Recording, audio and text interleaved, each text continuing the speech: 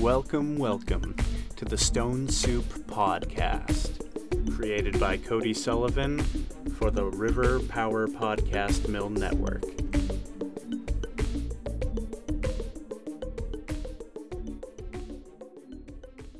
Welcome one and all to another episode of the Stone Soup Podcast, the show where I drag interesting people onto the internet to talk about interesting things. And today, I have the esteemed honor of welcoming to the show a commissioner of the Indy Gaming League, aka IGL. Please welcome to the show, Tnow. Tnow, please say hello. Hello, happy to be here. Hello, great. I was able to reach out to you because my good friends Dominic and Jake are actually members of the IGL. Again, that's the Indy Gaming League. Check them out, Google them, join their Discord. Both of these guys have been a part of the IGL for a few years now, and they've been having so much fun. But this is my segue to my first question for you. Let's set the foundation for the interview ahead so that everybody can be on the same page. How would you describe what IGL is for those who may be unsure of what exactly a gaming league is and who created it? Sure. So I think the simplest way I like to describe it to people is that it is essentially a recreational video game league or recreational esports league. If people are familiar with like beer leagues or maybe playing like recreational sports at like say the YMCA or the Foundation for Youth, we kind of mimic a similar model, except everything is all online. Everything we do is online. All the games we run have various ways for us to pair players up against each other, but it's a recreational league. You sign up with your friends and you just play games once a week and have a lot of fun. And it all started back in 2018, so it's myself and then my business partner Kyle, aka Commissioner Smash. We got to talking a little bit about Airbnb, actually. We were having a conversation about Airbnb because I was getting ready to rent my home. And he started telling me about this idea he had for a recreational video game league and asked if I wanted to try it out and be a part of it. And I said yes. I jumped in on it, and we had a lot of success with the first league, and it's just grown ever since to where we are here today. That's so interesting that Airbnb was sort of the inspiration for this kind of platform. I wouldn't have expected that. Yeah, it was, because the two weren't really tied together. We were just kind of talking about Airbnb because he had been renting his home, and I wanted to know about how to do that since I was getting ready to start doing it. And he started talking to me about this idea at the end of it. And it just kind of led to us going out there, giving it a try. At the beginning, there wasn't really much at stake, and we just kind of figured it would be for fun and we could see what happens. And yeah, it went really well. What games did you guys start with for IGL? Our very first one was Rocket League, which it's definitely our biggest one still today, so that makes a lot of sense. And it was a 2v2 Rocket League circuit for our very first one, and I think we had 68 players in that. 68 players. Do you know off the top of your head how many players you have today? Yeah, we have around 7,000 to 8,000 players. I don't know the exact number, but it's grown quite a bit. Wow! In a very short amount of time. Yeah, it's been great to see the response that people have had to what we're doing. And, you know, we started off kind of with the idea of bringing recreational video game leagues to more people, to giving people an opportunity to play, because we really saw it as an opportunity in the market. There's not really anything like we do out there. I mean, there's a lot of options for different tournaments, and there's different leagues that you can play in, but you need to get like drafted and assigned to a franchise. But there's nothing that we've found out there that you just sign up with your friends, you play, it's all for fun, and it sorts people into different skill levels. So I think that's a big thing that we're doing that really draws in a lot of different people is, you know, if you just go out there and you sign up for a random tournament or something, you're probably just going to get smacked around unless you're like a really good player, you know, and that's just not fun. Like, we want everybody, no matter what their skill level is, to have fun.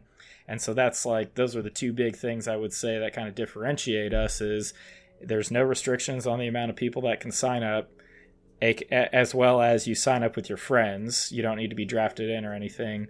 And then we do sort people by different skill levels to try to match them appropriately. And the outreach for IGL is what's very impressive to me. I mean, you're based out of Indianapolis, and yet you have players here in Vermont that I know, good friends of mine, that somehow found your league and have been active members of the community since. I mean, that kind of outreach, is that word of mouth? Did just people start sharing with their friends and say, hey, I'm doing this really interesting thing, playing this game, it's really fun, but I'm doing it as part of this recreational league, you should check it out? Or did you have to like purposefully sort of advertise and put yourself out there in order to see this kind of growth? Yeah, I think it's a little bit of both. I mean, we definitely value the word of mouth referrals, and that's gotten us a lot of people who have been around for a long time and who bring their friends in. And usually once somebody starts having fun with IGL, they get all their friends involved, and those people are usually really dedicated and play in multiple seasons, and we love seeing that. But as far as like how we've been able to grow so quickly, I would say the biggest thing that's contributed to that is our partnerships with various content creators in the video game industry. And it all really started with the first league. There's a guy by the name of Sunless Khan, who I'm sure anybody who's familiar with Rocket League knows who he is. But he's here in Indiana. And when we started our first league, I think he had around 60,000 YouTube subs at the time, and now he has like over 800,000, probably 850 to 900 as of when this video is probably going to be coming out. But he reached out to us and was willing to help promote us and get the word out about us. So that really accelerated our growth initially, because we were expecting to have maybe 15 to 20 people in that first league. But he gave us a shout out in a video. It drew in a lot more people. Those people had a really good time. We continued working with Sunless and have gotten to know him really well as a good friend over the years. And he's been a big part of our success with helping get the name out there. And then we started working with all kinds of other content creators across the industry as well. People like Rocket Sledge, Tryhouse, Floomp, Nido Queen, Black Widow. There's so many people that we've been working with who have just fantastic communities. They're great people. And I think that's been the biggest way that we've been able to grow so quickly, is that we know that there's a lot of people out there who want to experience a fun community. We know we can provide that, and we know that these content creators have a lot of those people in their communities, so it just kind of made sense to try to work with them to help grow IGL and to give their communities something really fun to engage with as well. So the IGL today, as we talked about, is a community of players of all skill and notoriety, with some content creators such as Sunless Khan having quite a large following on YouTube. But I imagine it wasn't always this way, although from what I hear, your first circuit was pretty successful with 60-something people. But how have you seen it grow over the circuits? How quickly was this growth? So you might have had 60 for the first circuit. Second circuit, is it double that? Is it triple that? How did it grow in between circuits? Yeah, so typically for a while we were pretty much doubling every single circuit. Trying to remember off the top of my head, but I think it went from like 68 players to 144 to like 500 to, I don't know, maybe 1,000, 1,500. Then it was 3,000, and it's definitely like, as we've continued to grow, we're obviously not able to double every single time, but we have seen growth in every circuit we've done. And I think last time we were probably around 5,000-6,000. This time we're around 7,000-8,000. So a decent chunk of growth there, and we're just continuing to try to find ways to keep growing and keep bringing the experience to more and more people. And kind of like we already talked about, a lot of that is through working with content creators. I mean, we have different social media channels. We reach out to people through email. Reddit is a decent spot for us to try to get people. Just all these different areas where the gamers that we're trying to get in touch with live and operate every day are kind of where we're looking to contact people at.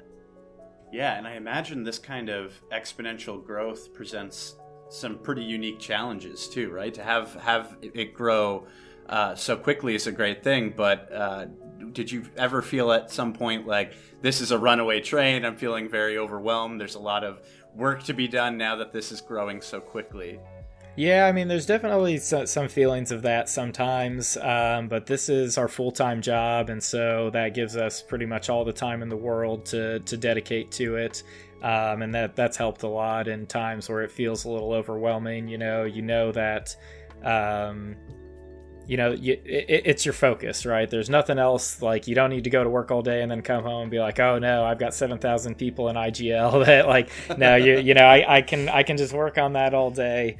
And we've implemented a ton of different tools. I mentioned Commissioner Smash earlier. My business partner has been just doing such an awesome job of building out our platform, building out the website. I mean, we have all kinds of features that really helped automate things, helped us manage these large groups of people.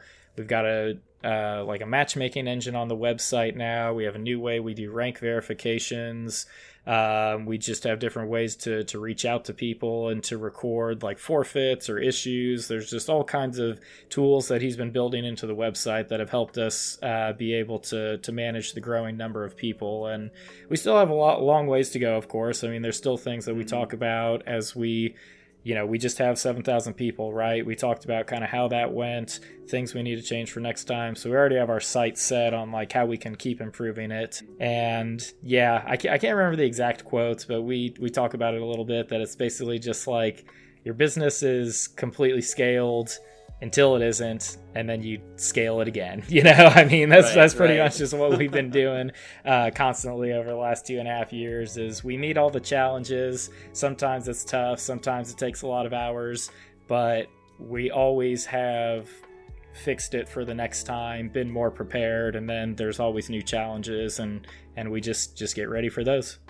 Well, I think one of the nice things about offering such a great product, the IGL, is that people really like it, and when they really like it, they are more willing to volunteer. And I'm thinking about things like people who host streams and maybe provide commentary for matches, or people who offer to be moderators of Discord channels and things like that. I mean, do you have you must have an established dialogue with people that just want to help improve IGL wherever they can, or help by hosting a stream or something like that? Do you accept these sort of volunteers, I would imagine, right?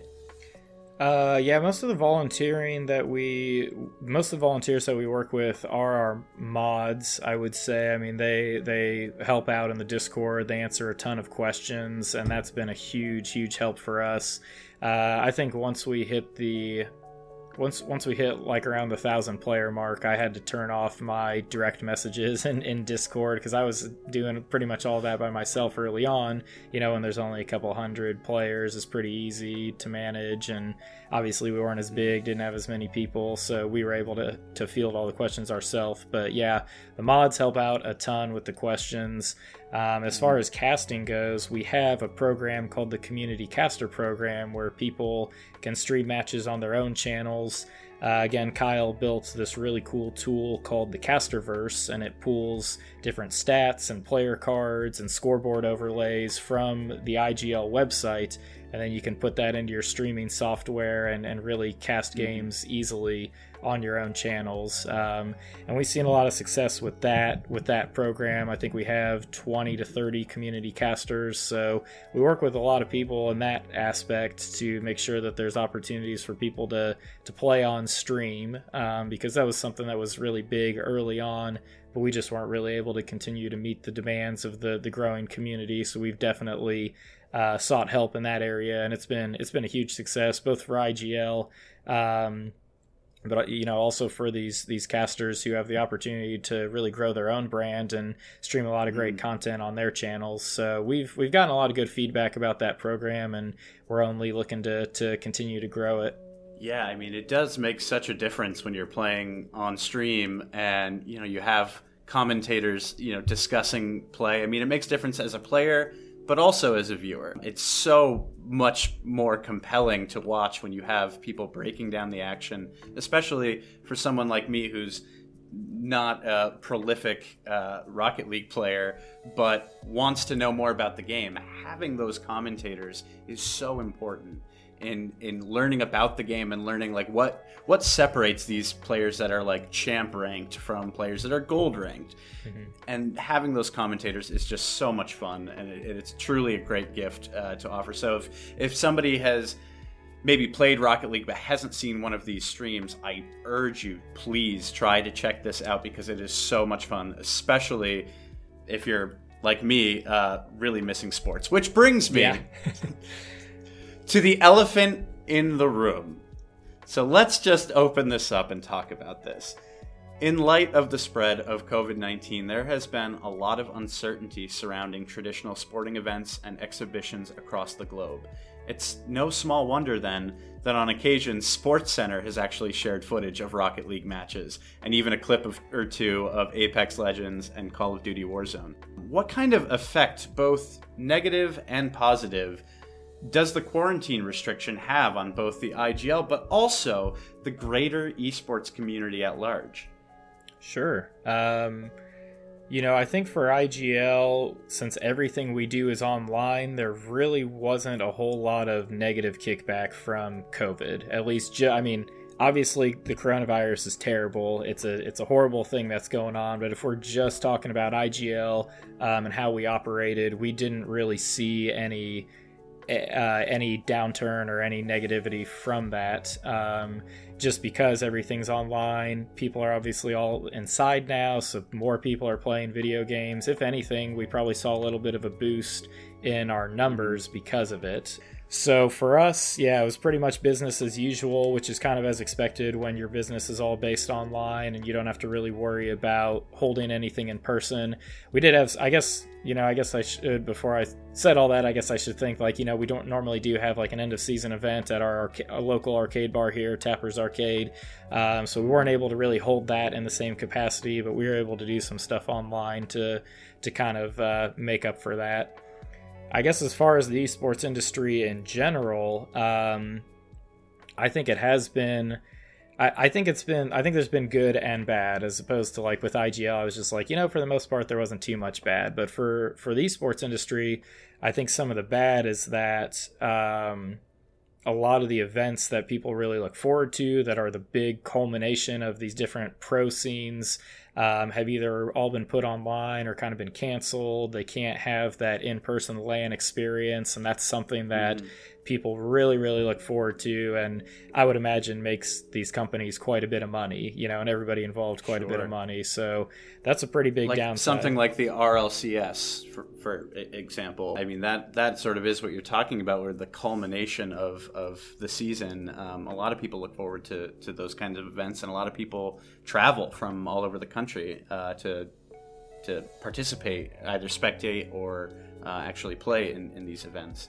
And sadly, they won't be able to happen in a physical location, but they are sort of moving to more online-friendly formats. Is that correct?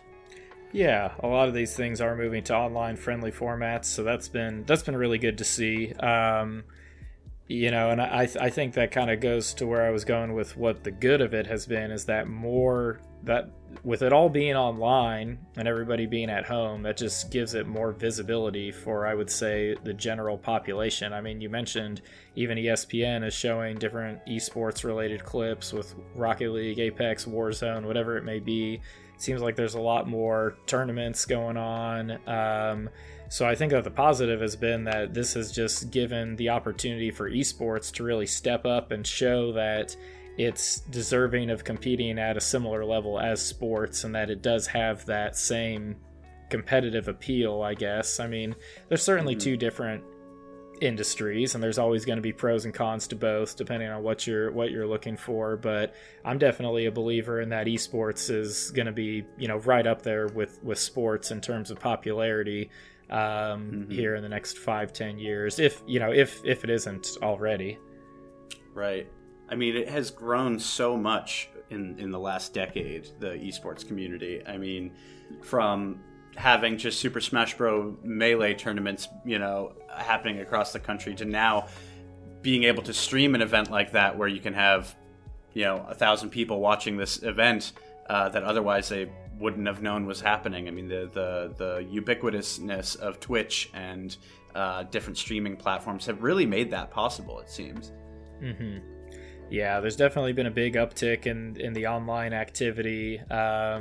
Seems like there's a lot of new games coming out and people are getting excited about, like Valorant is a new game that a ton of people have been really into. There's been a lot of tournaments going on for that. New Battle Royale just came out called Hyperscape that seems to be getting pretty popular lately. There's just a lot of cool stuff going on, and so it's tough that, you can't get people together for the LAN experience, but it's neat that even though there's a lot of trouble with COVID right now, there's still able to be some momentum in the esports industry to get some of these cool new things going in an online format. Sure, yeah, and you'll have to indulge me because I'm not really sure what Valorant is, and I'd love to hear from you if you could indulge me just for a minute. What is Valorant? Sure. So Valorant is a 6v6 shooting game. It was made by Riot, who makes League of Legends. Yep. So huge game publisher. This has been a game that's really been hyped up for a long time. It's kind of similar to Counter-Strike or CSGO in that you buy your weapons and armor after every match. It's kind of like one-shot kills. But they also mixed in a little bit with the characters have abilities. So think kind of like maybe Overwatch, or even like Apex Legends, where they have each character or each legend has different abilities. So it's a 6v6 team game, mixes in a lot of the classic gameplay that people love with Counter-Strike, which is still one of the biggest games to date, if not the biggest in the esports industry. And it adds in a little bit of the flair with the new abilities and whatnot. And they just went crazy with the marketing for it, and they got people so hyped for the release, and it's just been going up ever since. Is it cross-platform as well? This is a side tangent, but I would like to posit that the growth of esports has also led to a lot more cross-platform friendly games, being that people want to compete, and they don't want to only compete on one device. Like, I'm a PC person, so I only play with other PC players. Certainly, I can't remember when, but Rocket League wasn't cross-platform for a long time. And then a couple seasons ago, I think they made it a standard cross-platform game. But do you think that the rise of esports is sort of driving the cross-platform push that we're seeing? Yeah, I think the cross-platform push has been kind of going on for a while now, and it's been really great to see. And I think it kind of I don't know. For me, almost the cross-platform kind of validates even what IGL is trying to do. We're trying to appeal to, for lack of a better word, I guess I'll say the everyday gamer, right? I'll use myself as an example. I love playing video games. If I can, I play them every day. I can't always, but it's my hobby, right? I love doing it.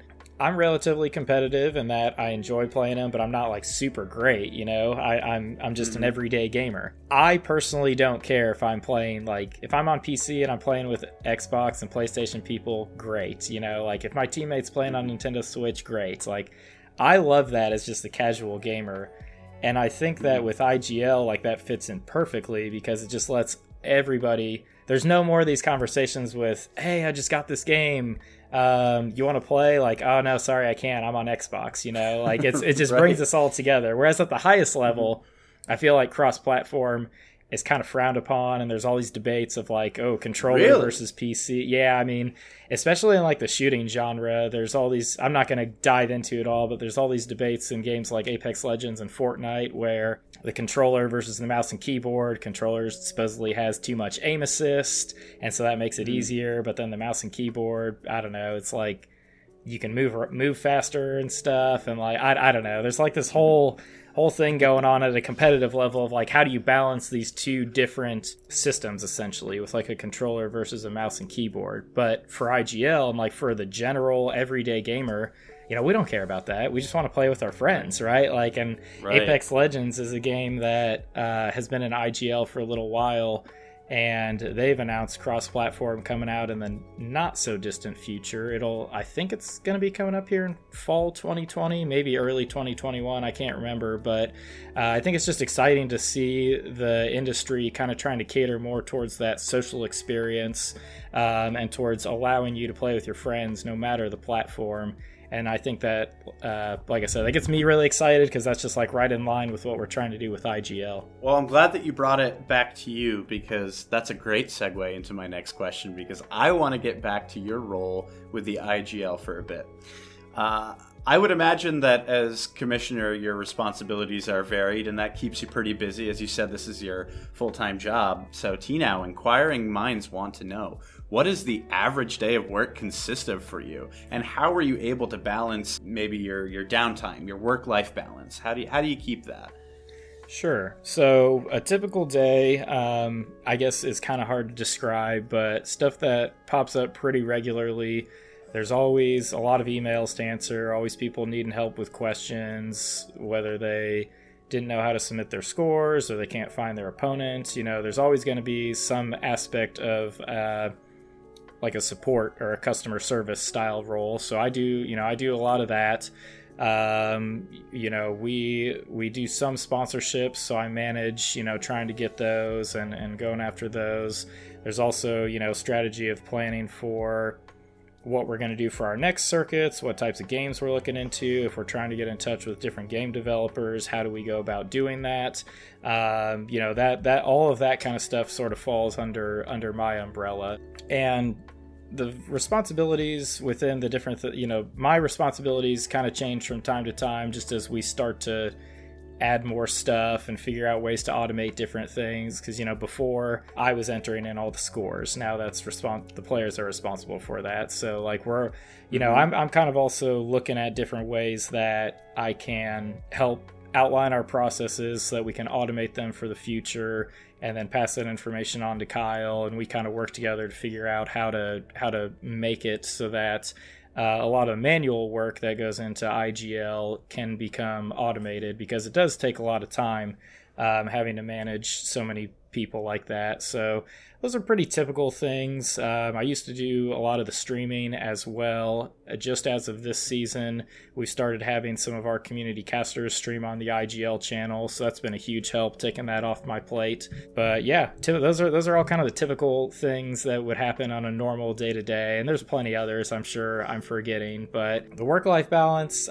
it's always an interesting challenge, because I mentioned to you earlier, I love playing video games, so whenever I'm relaxing, my Discord's still open. I still see all the IGL stuff. You're still getting pinged and whatnot. So right.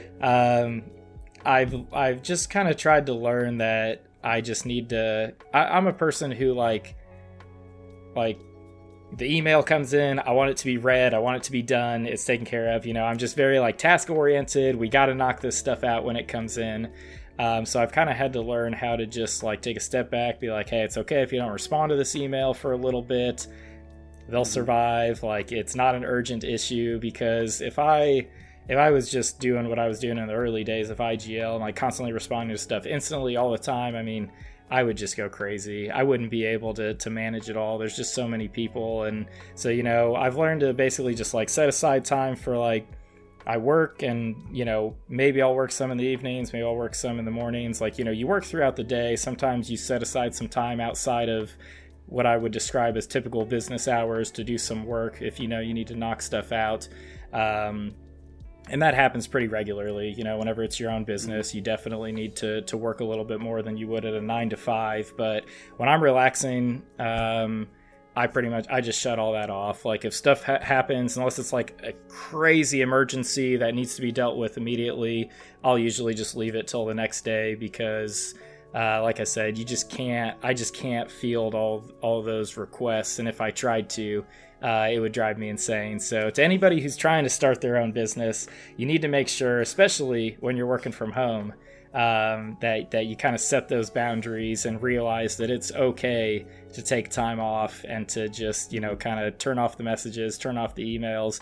You got to learn to do that, and thankfully I've been able to figure that out here as we've continued to grow. I think it's so incredible that despite it's being your job, video games are your day-to-day, that still the way that you like to unwind is by playing video games. So what is that go-to comfort food for you? What is your go-to?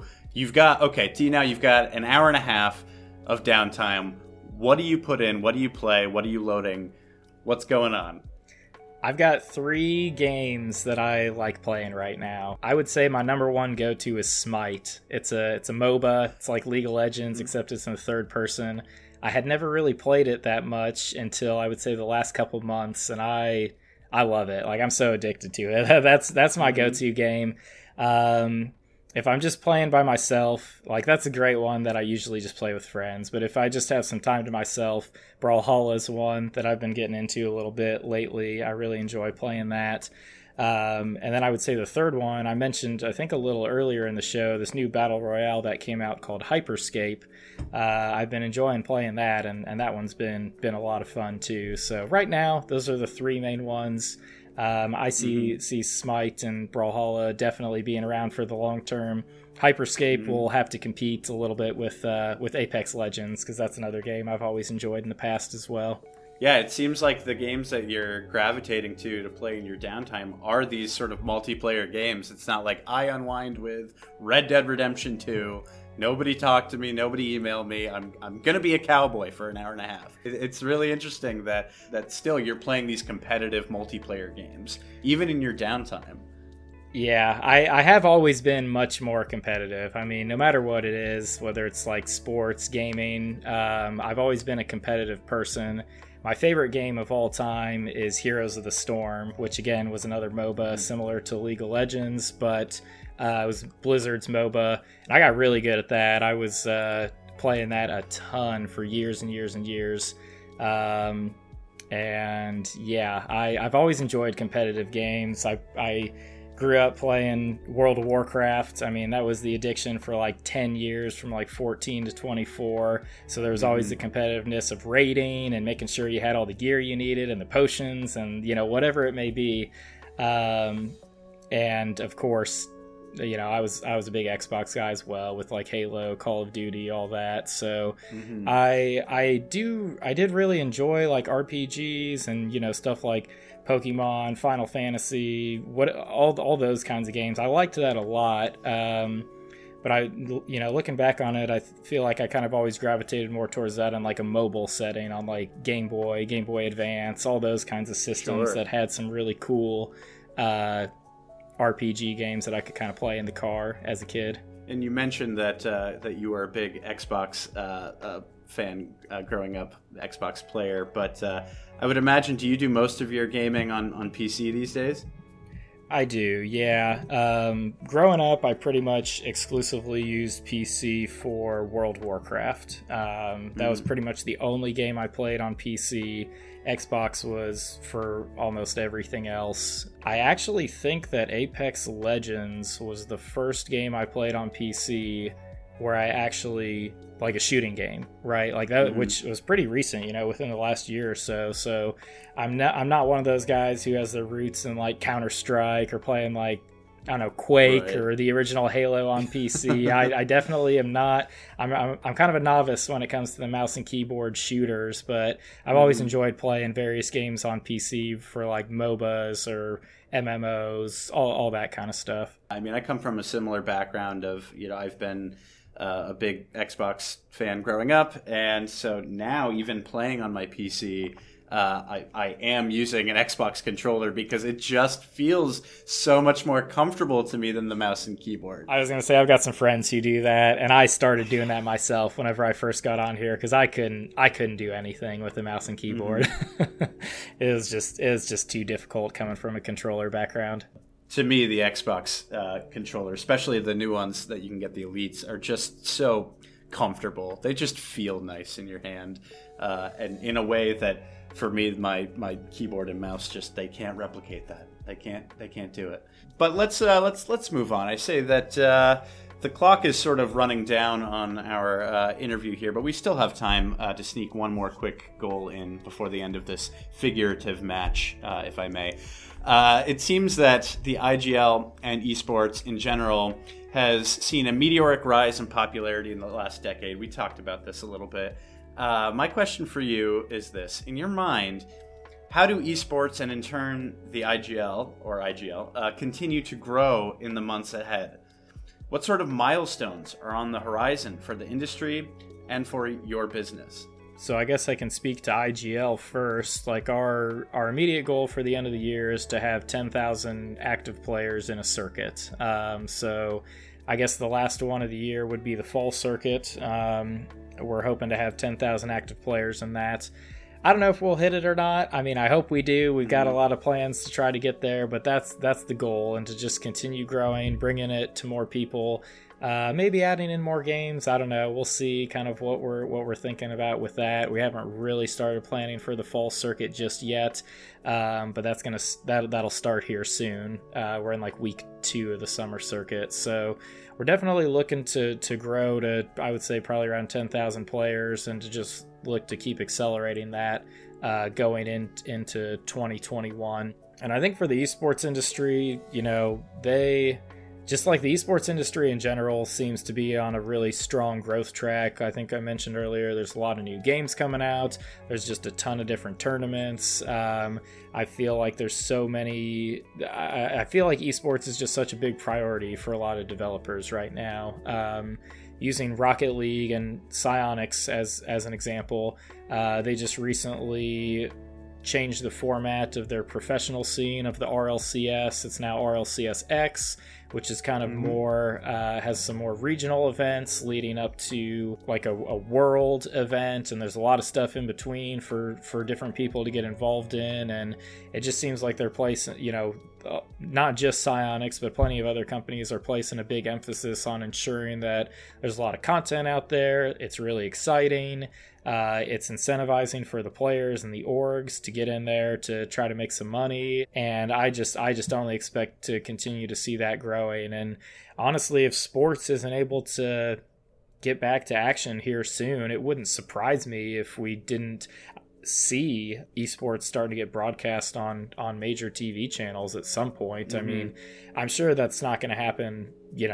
Those kinds of deals, they take a long time to work out, but it wouldn't surprise me if those conversations weren't being had behind the scenes with, like Turner Broadcasting or ESPN or whoever it may be, to try to say like, hey, we see the appeal to this. Let's get this on the mainstream networks here going forward. I would imagine that places like South Korea, where like StarCraft 4 has been so popular as an esport to watch, that it might already exist. It might already exist that you can tune in on your television and watch these high-level players playing this very complicated game that has such a following. And I think that here in the States, I agree with you. I think that those conversations are probably happening behind closed doors right now, especially given the current climate of the COVID-19 outbreak.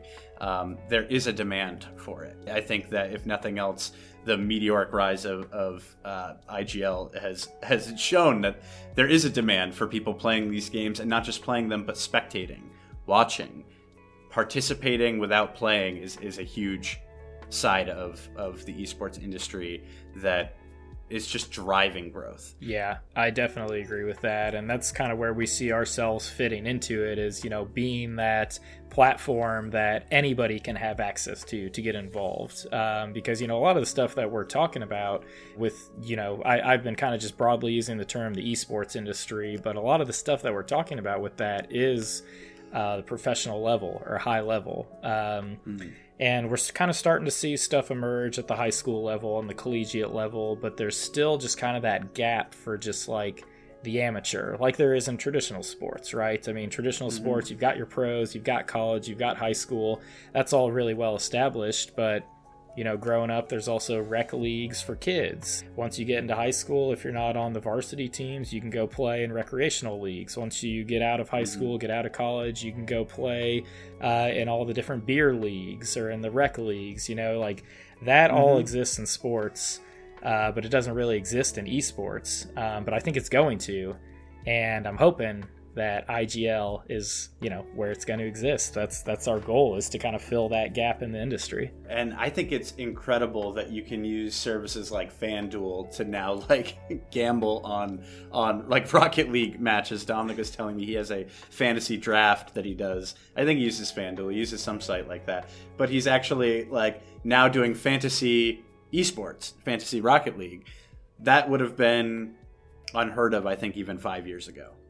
Yeah, I mean that stuff. I feel like that'll be the norm for sure once esports probably starts getting broadcast on. If it does start getting broadcast on major news channels, or I guess even if it doesn't, if it's still on just like Twitch or something, I think there's a pretty lucrative market for fantasy sports and potentially gambling around it as well. That's kind of a whole other discussion, though, because most developers do have a lot of restrictions around gambling, and there's underage people involved, right, with a lot of these professionals at times maybe younger than 18. So I don't really know all the legalities and everything behind all that, but I'm sure that people like FanDuel will be able to find a way to figure that out, because there's going to be a lot of money to be made on that kind of stuff.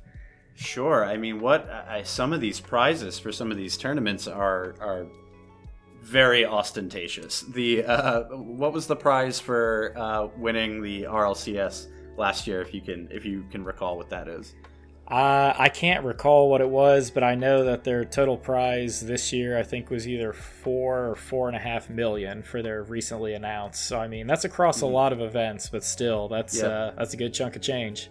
That is a lot of money, and when I was growing up and my mom was telling me I was wasting my time rotting my brain with video games, I wish I could have told her to be more supportive, and then maybe I could have brought back a chunk of that change and turned it into a career. But alas, maybe for this upcoming generation, they won't be chastised as much by their parents, who might be like, yeah, he's pretty good at Rocket League. Maybe he's got a future in this. Yeah, I do think it's much more common. I mean, especially I feel like there's been a rise in coaching, especially for games like Fortnite, because that one, I mean, that you can win so much money playing that game. And if you're a parent and you recognize that, and you see that your kid is passionate about it and they're starting to put in a ton of time, and maybe they're doing really well, if you can afford it, what's the big deal putting down a couple $1,000 to get some coaching for Fortnite if your kid's gonna end up winning $1 million in the next tournament he plays in? I mean, right?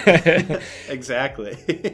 But I don't know. I think it's still a little restrictive. Just there's a lot. It's very competitive, just like anything. I think one thing that the world in general is kind of starting to figure out is esports is the people at the top, this is for real. I mean, it's like me playing LeBron in basketball. I'm going to get smoked. Right. It's not like just kids playing video games. I mean, these kids are so much better.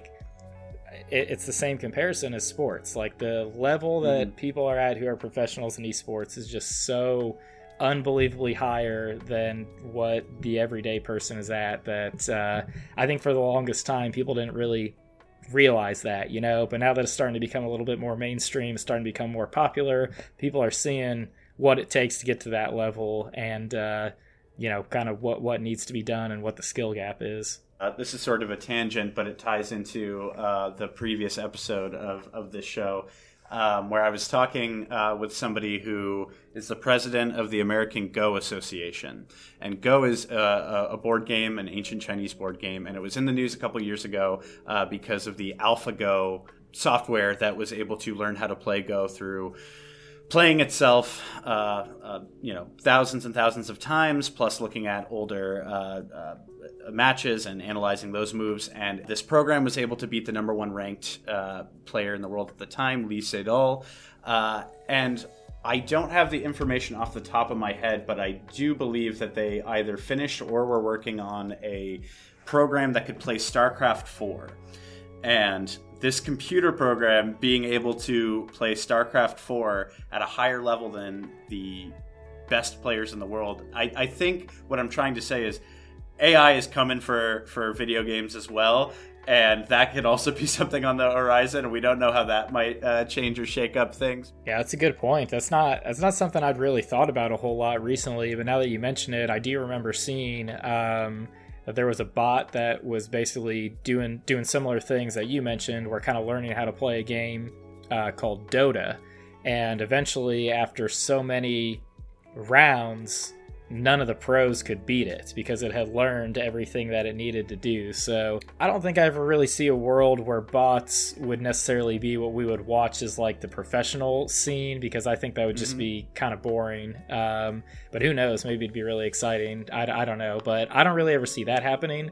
But I see a huge opportunity in the training area and in the coaching area, where if you're a professional esports organization and you have this opportunity to match your players up against these bots that are just so dominant, to like try to learn what to do in these situations, or maybe just to watch the bots, like replays of them to see what they do.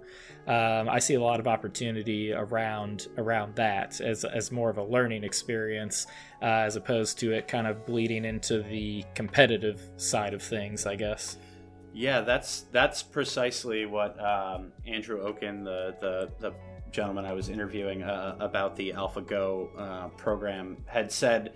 He said that that's one of the things that had changed, was now people at the highest level, these players that are some of the best in the world, are watching what these bots do and trying to understand why they do it, because they might make a move that doesn't make sense to us at first glance, but just increases the probability of victory just ever so slightly. And so now players are learning how the bots play, and that influences their decisions when they play other players. So I think something like that is viable for a game like Dota or any sort of MOBA that a bot can learn how to play and be effective at. Is like, yes, training can be boosted and uplifted by seeing what this computer program is able to work out and how to best beat their opponent.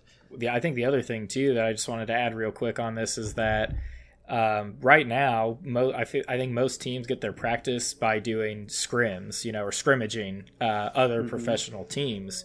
So if they're able to scrim against bots, it kind of allows them to even hide their strategy a little bit more as well. Whereas now, really, the only feasible way to get a competitive experience at that level is to play against people that you're probably going to be competing against at a tournament or in your league.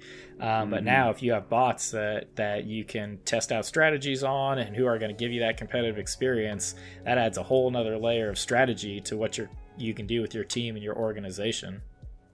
Absolutely. And it lets you keep your cards a little close to your chest before you have to play that team when it really does matter. You don't want them to know all of your tricks. So having like competitive AI is a huge training tool, I would imagine.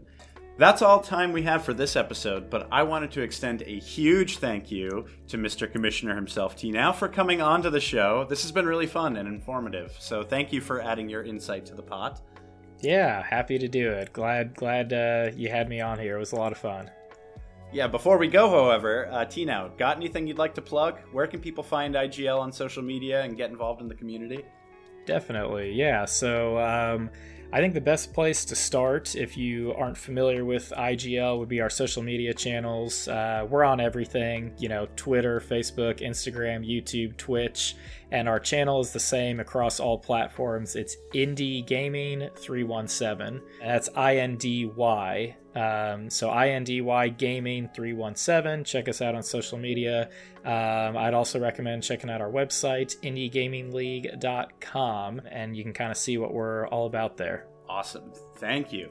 This has been the Stone Soup Podcast, a proud member of the Riverpower Podcast Mill. Tune into our other programs like Too Many Hats and Science Night with James Reed, who has convinced incredibly smart scientists to talk about their work. It's highly interesting, and who knows, you might learn a thing or two. Finally, check out my other podcast, a horror sci-fi anthology series called Pulp from Beyond the Veil, if you like the spookier side of life. All the shows on the Riverpower Podcast Network can be found on Spotify and Apple Podcasts, as well as wherever you'd like to listen to your shows. Thank you all so much for listening, and we'll see you again soon when there's something tasty to throw in the pot. Until next time, I'm Cody Sullivan, signing off.